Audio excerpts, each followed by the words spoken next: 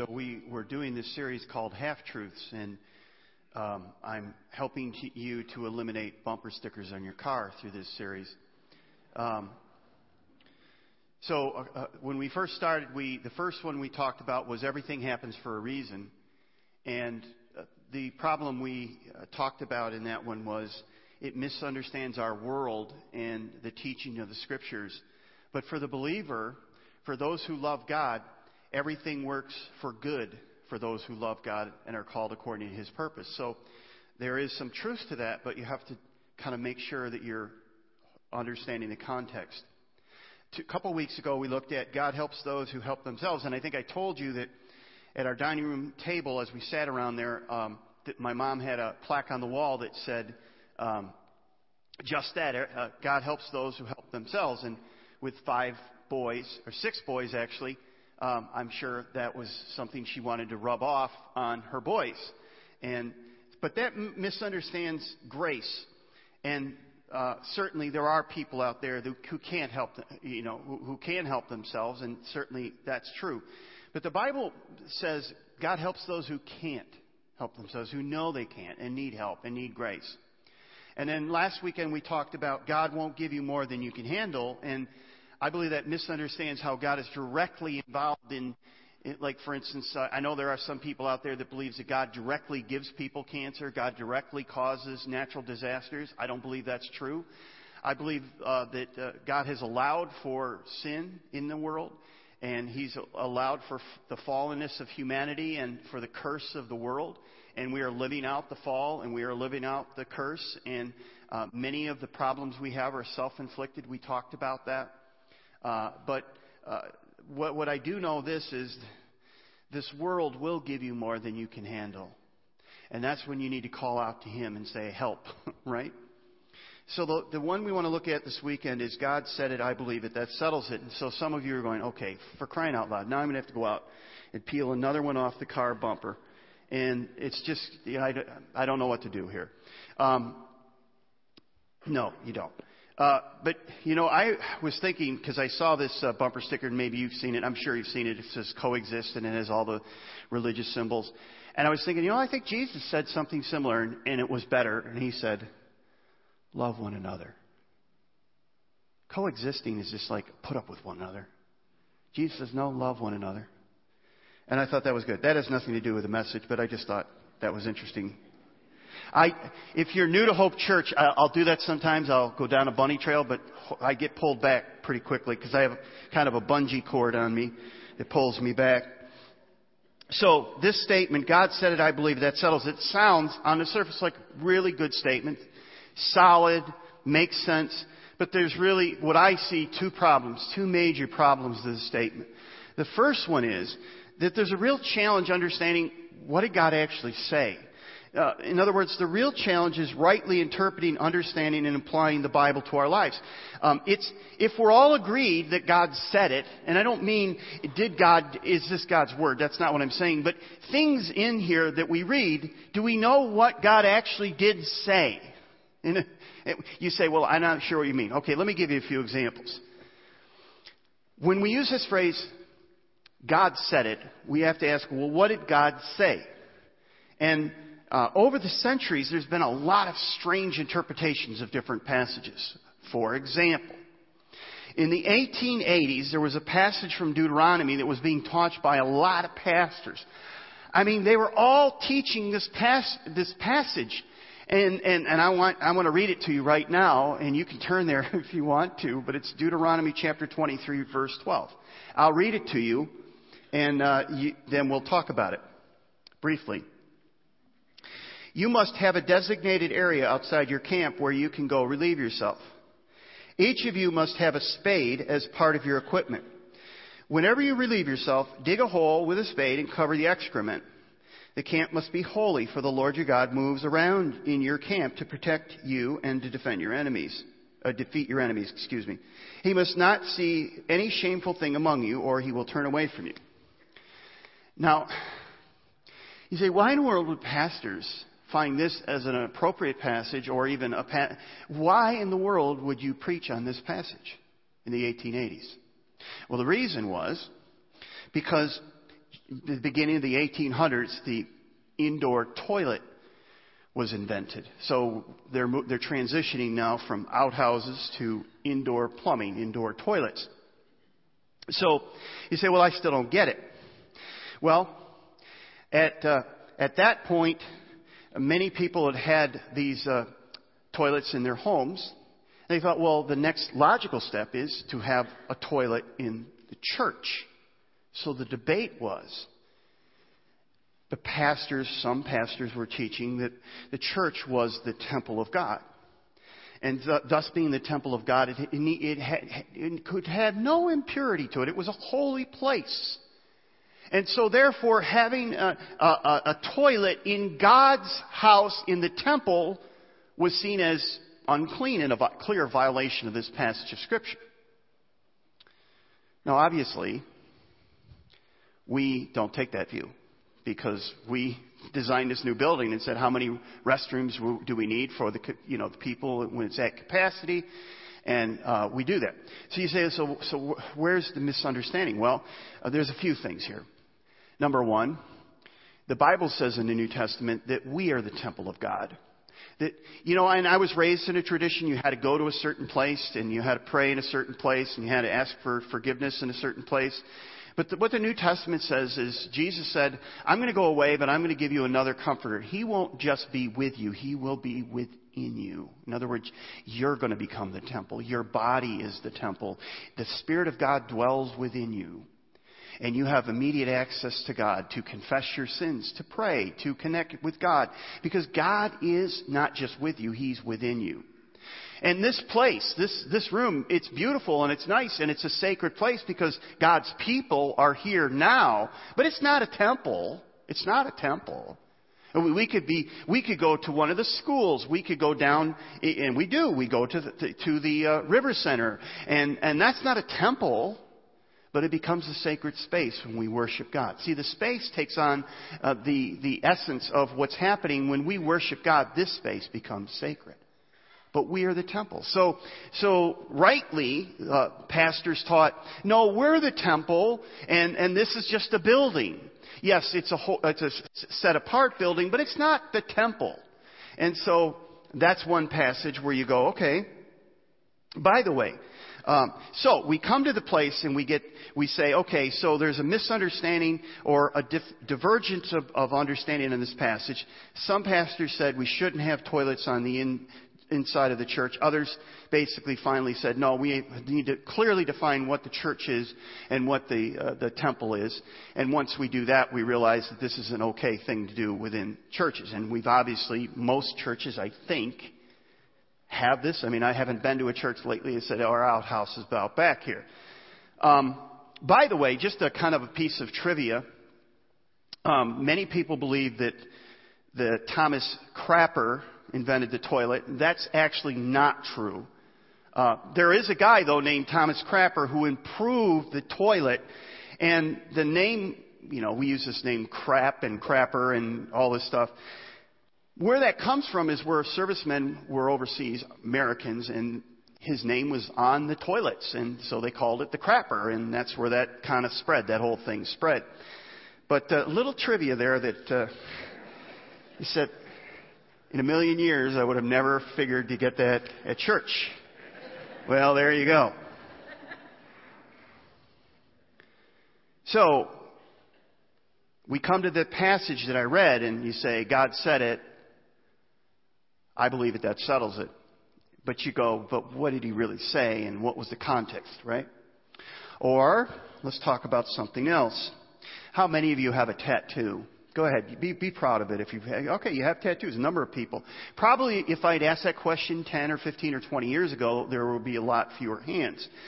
Many Christians thought getting a tattoo was a direct violation of the clear teachings of Scripture.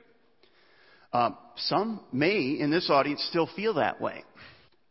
And you say, well, why in the world would they feel that way? Well, you don't even have to turn there. I think the verse will be up on the screen. Leviticus chapter 19, verse 28. Notice what it says. Do not cut your bodies for the dead, and do not mark your skin with tattoos. I am Lord. Pretty clear, isn't it?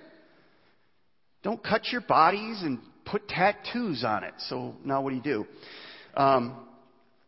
Interestingly enough, though, if you go to so that's Leviticus 19:28.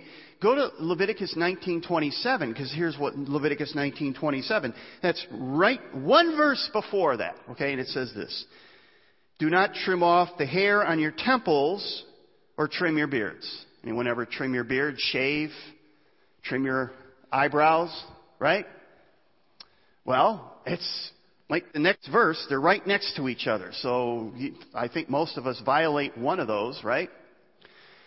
And by the way, some of you should trim your eyebrows because you look like a mad scientist. Now, the reason I say that is because my wife gets after me. All right, I'm just saying. So, God said it. I believe it. That settles it, right? See, that's the problem. What did God actually say there? What is He saying? And we're going to talk about that in a little bit. I did a wedding yesterday, and some couples, what they'll do, and I haven't been part of a wedding where they've done this, but some couples, what they'll do is they'll exchange a gift or exchange a Bible instead of exchanging rings.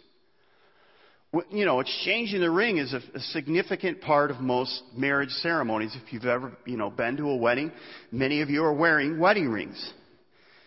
Well, you say, well, why would Christians who are getting married not exchange rings? Well, 1 Timothy chapter 2. Let me read that passage to you.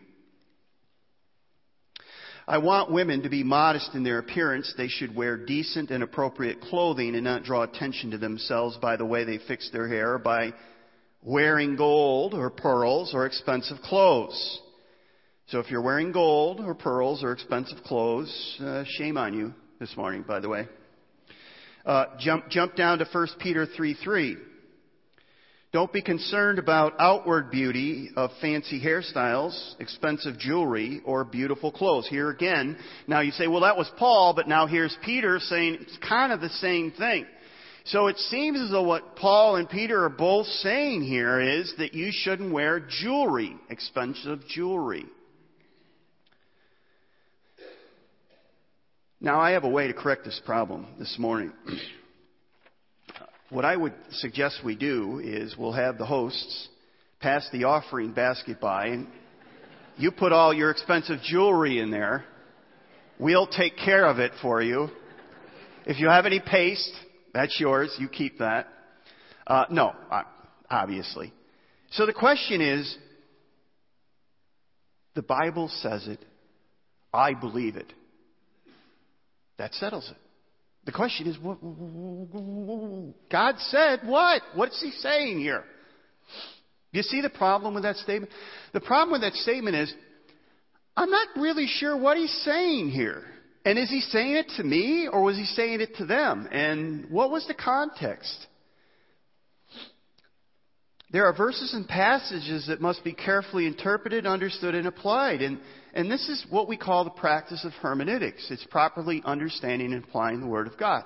And Paul says something. He gives Timothy instruction in 2 Timothy 2:15. And this is the first verse I'd love you to turn to. It's on page 915 of your chair Bible. And we'll be in 2 Timothy a little bit. 2 Timothy chapter 2, verse 15. Paul is giving instructions to young Timothy. And he says this. He says, "Work hard so that you can present yourself to God and receive His approval. Be a good worker, one who does not need to be ashamed and who correctly explains the word of truth." As your pastor, one of your pastors, it's my responsibility to correctly, as the best that I can, to explain God's word to you. And that's why I want you to turn to the Scriptures. I want you to be what the Bible calls Bereans.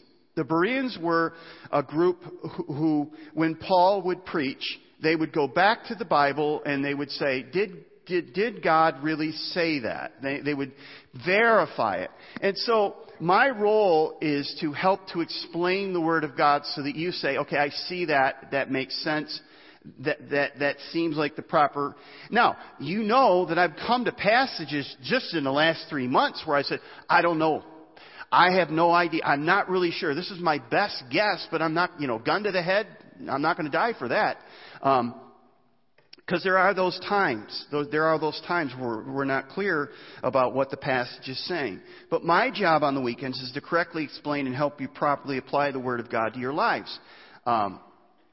So when we say, God said it, I believe it, that settles it, we need to remember that there are people who disagree sometimes on what God has truly said. Now, let me just be clear. Before you get to the place and you say, well, then everything in here is up for grabs. No, that's not what I'm saying. As far as the critical matters of faith, the Bible as the Word of God, the Trinitarian nature of God, the virgin birth, the substitutionary atonement of Jesus, that just means that Jesus died in our place. He who knew no sin became sin for us. The salvation by grace alone, through Christ alone, by faith alone. The second coming of Jesus and the final judgment. There's no debate about these. The evangelical Christians are on the same page. We get that. God said it. I believe it. That settles it, right? There's no debate about that. We maybe very fine things, but that's evangelical Orthodox Christianity. That's not what we're talking about. We're talking about, should I get a tattoo? Should I trim my eyebrows? Should I have an indoor toilet in the church? Those are different things. So that's the first problem. We're trying to discern, God said it. Well, the question is, what did God say? Because sometimes we're not sure and there's debate about that. Secondly, we have a middleman. And we need to eliminate the middleman from that passage. We need to come to terms that God's Word is authoritative whether I accept it or not. See, the problem I have with that statement is it says God said it, I believe it, therefore, that settles it. And I think we need to take the middleman out and say God said it, that settles it. I don't have to believe it. Whether I believe it or not. That's like saying I'm on top of a building and I don't believe in gravity. Well, I can jump off that building and it will be settled, but it doesn't really matter whether I believe it or not. It's true, right? So the second passage I want you to turn to is 2 Timothy. So here, 2 Timothy 15, chapter 3, verse 15, page 915. But here's the point I want you to say. The second problem in this statement is makes us the final arbitrator of what is and what isn't God's Word. That our belief is not the final say in God's Word being true or authoritative. We don't give God's Word any authority. It has authority, and we just are called to trust it and to follow it and obey it. And we don't get to determine if God's Word is true. God's Word is true, whether we believe it or not. So 2 Timothy chapter 2, verse 3, or chapter 3, verse 15, page 915 says this. You have been taught the Holy Scripture from childhood. And they have given you the wisdom to receive the salvation that comes by trusting in Christ Jesus. And then he says this, and you might want to underline the next phrase, all Scripture is inspired by God. Now let's just stop there because the inspiration there, the word inspiration means this. It's what I'm doing right now. When you talk, you're expressing, your words are coming out, your breath is coming out. And that's, when you hear somebody talk or when you hear somebody sing, you'll maybe hear them go, and then the rest of what they're doing is they're exhaling. And that's essentially what it's saying, that all Scripture is breathed out by God and is useful to teach us what is true, to make us realize what is wrong, to correct us when we are wrong, and it teaches us what to do what is right. God uses it to prepare and equip His people for every good work. So God's Word shows us what is right, what is wrong, how to get right when we fail, and how to stay right. That's essentially what he says. But it's God's Word. Paul's telling us God's Word in and of itself is inspired. We don't give it any authority. Scripture is God-inspired and thus authoritative. The psalmist says this, forever, O Lord, your word is firmly fixed in the heavens. God's Word is true. God's Word is authoritative. We don't add anything to the Word of God. God says, I'm giving you my word. Jesus said, man does not live by bread alone, but by every word that proceeds from the mouth of the Lord, right? So we have God's Word.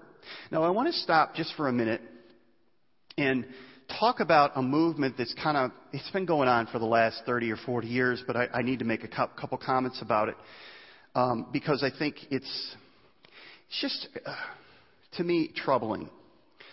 There is we used to call it the charismatic movement, and now it's called the signs and wonders movement. And within this movement, there are people who call themselves prophets. And essentially what they say is, I have a word from God. I have a revelation from God. God has given me His word to tell you. And that's been going on for years and years and years. They are the new authoritative word. They are men and women who claim to be prophets. And in the past, they've been wrong, and I believe they're wrong today. And I think we need to be really careful when we hear somebody say, God gave me a revelation about what He's doing or what He's going to do or what He's about or things along those lines. I think we need to be very careful about when we hear somebody say that, because the Bible says this is God's revelation to us, that He's given us everything that we need in here.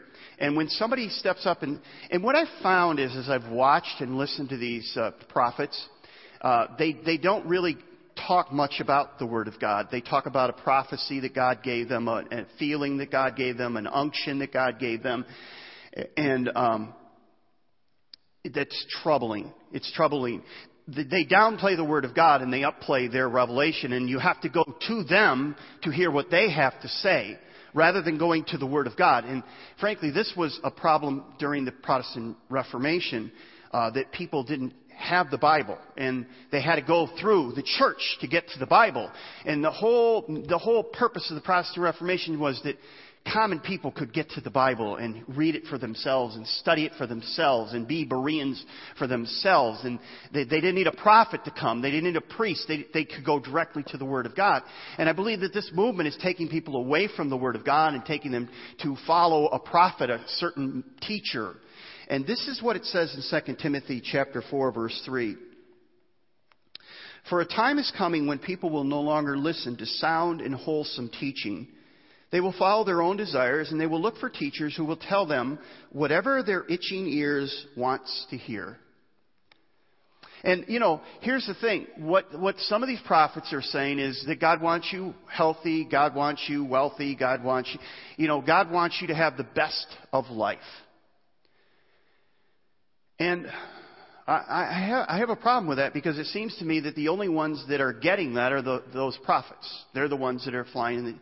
And it's not just health and wealth. Don't get me wrong. There's a whole school of these prophets out there. And I'm just troubled by that. But I want to say to you that our final authority is not some prophet who is preaching somewhere. It is not me. It is the Word of God. The Word of God is our final authority. And don't let anybody tell you that.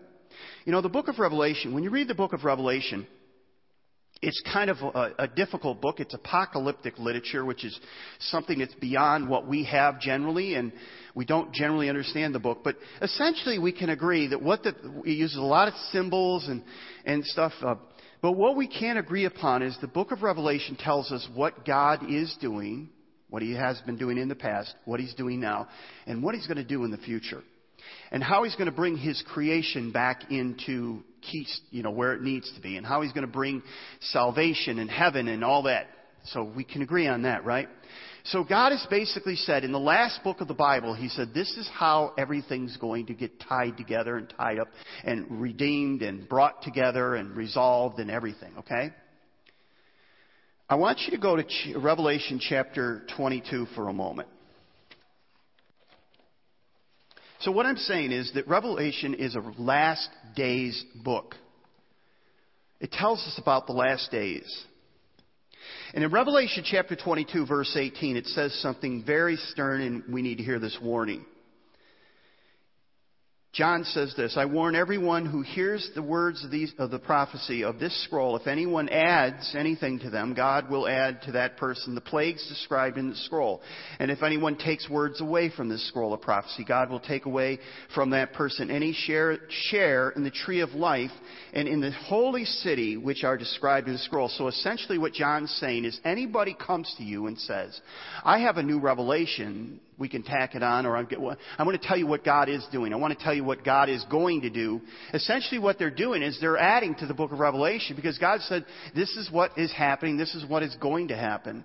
And anybody who steps up and says, I'm a prophet, I'm going to tell you now what is going to happen, what will happen, is really, I think, violating this passage of Scripture. So maybe a better version of the statement, that we're getting back to our whole God said it, I believe that settles it. Maybe, so that's my little diatribe on these prophets. I'm concerned about that because what I see people looking for experiences, moving away from the Word of God. You know, the Christian life in many ways is kind of a dull, grind it out, day by day, walk with God type of a thing. And we have our highs and we have our lows. It's just kind of like life. The real high comes at the end. And there are people, I think, that want a high every day, and they want an emotional connection every day. And you know what? I don't believe that's what God said. And Jesus said, interestingly enough, in this world you'll have tribulation. Every one of us has experienced tribulation. We've lost people close to us. We're in the middle of something right now. We're struggling. And people say, well, you don't have to struggle. You don't have to be poor. And I just want to say to you, the Bible says that you're going to have tribulation. Jesus was crucified on a cross. His apostles were crucified or executed. John ended up on an island alone. The first Christians were martyred. Okay? Were they people of less faith? I don't believe so. So I'm not trying to paint a dark picture. I'm just trying to say the Word of God says that there is suffering in following Christ. In fact, the early Christians saw it as an honor to suffer as Christ. And Peter, it says, the tradition has it, Peter didn't even want to be crucified right side up because he thought he wasn't good enough to die the way his Lord did. And that's a different view than we have today. We have an American culture that says we need to be wealthy, we need to be healthy, and sorry, I don't think that's what the Bible teaches. So let's shorten that statement and let's say, God said it. That settles it. I don't have to believe it. That settles it. So how do we approach the Scriptures? Let me give you 3 quick tools in how to approach the Scriptures, because anyone can do this. You don't have to be a Bible scholar. There's many Bible scholars out there that can help you, and you don't really have to be a Bible scholar. Let me give you 3 tools that I think are really important, because I think this is where the wheels come off so many times. The first one is this: context is king. The question is, what is the context of the verse of the passage I'm looking at? For instance, we looked at this passage that said no tattoos. Well, what's the context? Who is that written to? The most common errors in interpreting the Bible generally comes from taking a verse out of context. You can make the Bible say whatever you want. Secondly, there's cultural concerns. We need to understand that the books of the Bible were written at a different time to a different audience. What was the author's intent? When Moses wrote these guidelines about tattoos and where to what to do around the camp of Israel? Why did he do it? What was going on there in the life of the nation of Israel at that point? Why would God say that? Now you have to wrestle with some things before you just go and you make a 20th or 21st century application. Who were they writing to? What was their purpose? What's the cultural context of the passage? Not understanding the culture of the book is an easy way to misinterpret the passage. There's many Old Testament laws that we don't follow today. Why? Why don't we follow some of these Old Testament laws? Well, you have to understand what's going on there and see the flow of the Bible. And let me give you the third tool. The third tool that I think we have out there is we have many intelligent people who have gone before us. Zwingli, Calvin, Luther, modern day scholars, Don Carson. We have a lot of people who are just very intelligent. They know the culture, they know the languages, and they can help us. What I'm saying to you is this. There's a historical orthodoxy out there where people have said, we already said on like the virgin birth, the Trinity, and different things like that. That's a doctrinal orthodoxy, but that's clearly taught in the Scripture, and it took a while for the church to come up with that. And the Apostles' Creed was the first expression of that. But now we have these church fathers and others that we can learn from. They're not always completely right, but we don't have to be out on our own. And what I'm finding today is there are people out there who say, I have a new revelation from God. And they're out in the middle of the field, and you say, but your revelation from God doesn't square with the teachings of Scripture. It's from God. And I'm going, well, you can stick with that. I'm going to stick with this. And so you allow the Word of God and allow those who have gone before us to help you understand the Bible. Here's the last thing I want to say. The Bible is God's Word to humanity. It's our final authority in all matters of faith. But we must still do the hard work of interpretation, of properly understanding and application of passages if we're to live in obedience to God's will. Now, probably 90% of what we're talking about is we already know what we need to do. So we don't have to have a prophet or a pastor or a Bible scholar to come and explain what it says, do not steal or love one another. Maybe we have to flesh that out and say, what does that look like in application to love one another? But that's not our problem. So we're not talking about a major, every one of us are going, I don't even know the first thing to do. We do know what to do. The problem is we just choose not to obey. But when we use that statement, God said it, I believe that settles it. It's a trite statement.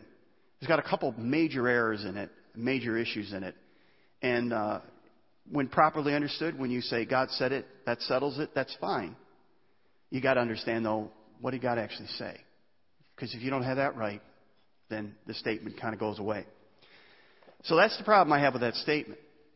And if you take anything from what I said this morning, would you please take this? This is God's word to you. This is the most precious thing you have on earth. This is the most precious thing you have because it is from God to you. And treasure it. Enjoy it. Dig into it. Allow it to change your heart because this is the book that will transform everything in your life and give you hope and heal relationships and bring you down when you're in the depths and give you hope when you're going through a valley. This book will do it. No prophet. Nothing else will do it. And this is the book that says in the end, God wins. And He's preparing a place for those who love it. Would you stand with me? Let's pray. Father, you have given us your word. And your word is truth. But yet we have itching ears sometimes. We also are not nearly as good as students as we should be of your word. Help us to devour it. Thank you for giving us your Holy Spirit who can assist us in understanding your word, with illuminating the Scripture for us. Father, may we be people of the book who, when we hear something new or something different or something that seems questionable, the first thing we do is we say, where is it written? Where is it written? Where is it in the Bible? May we be good Bereans. Thank you, Father, that in your word you have revealed your perfect plan of salvation. That Jesus came from heaven to earth. That He climbed up on a cross and He took our sin. He came as a rescue party of one, and He lived the life we should have lived, and He died the death we should have died. And all who call upon Jesus will find forgiveness and hope and life. We thank you. Thank you for setting us free. Thank you for giving us your truth. We love you and we give you thanks. In Jesus' name, amen.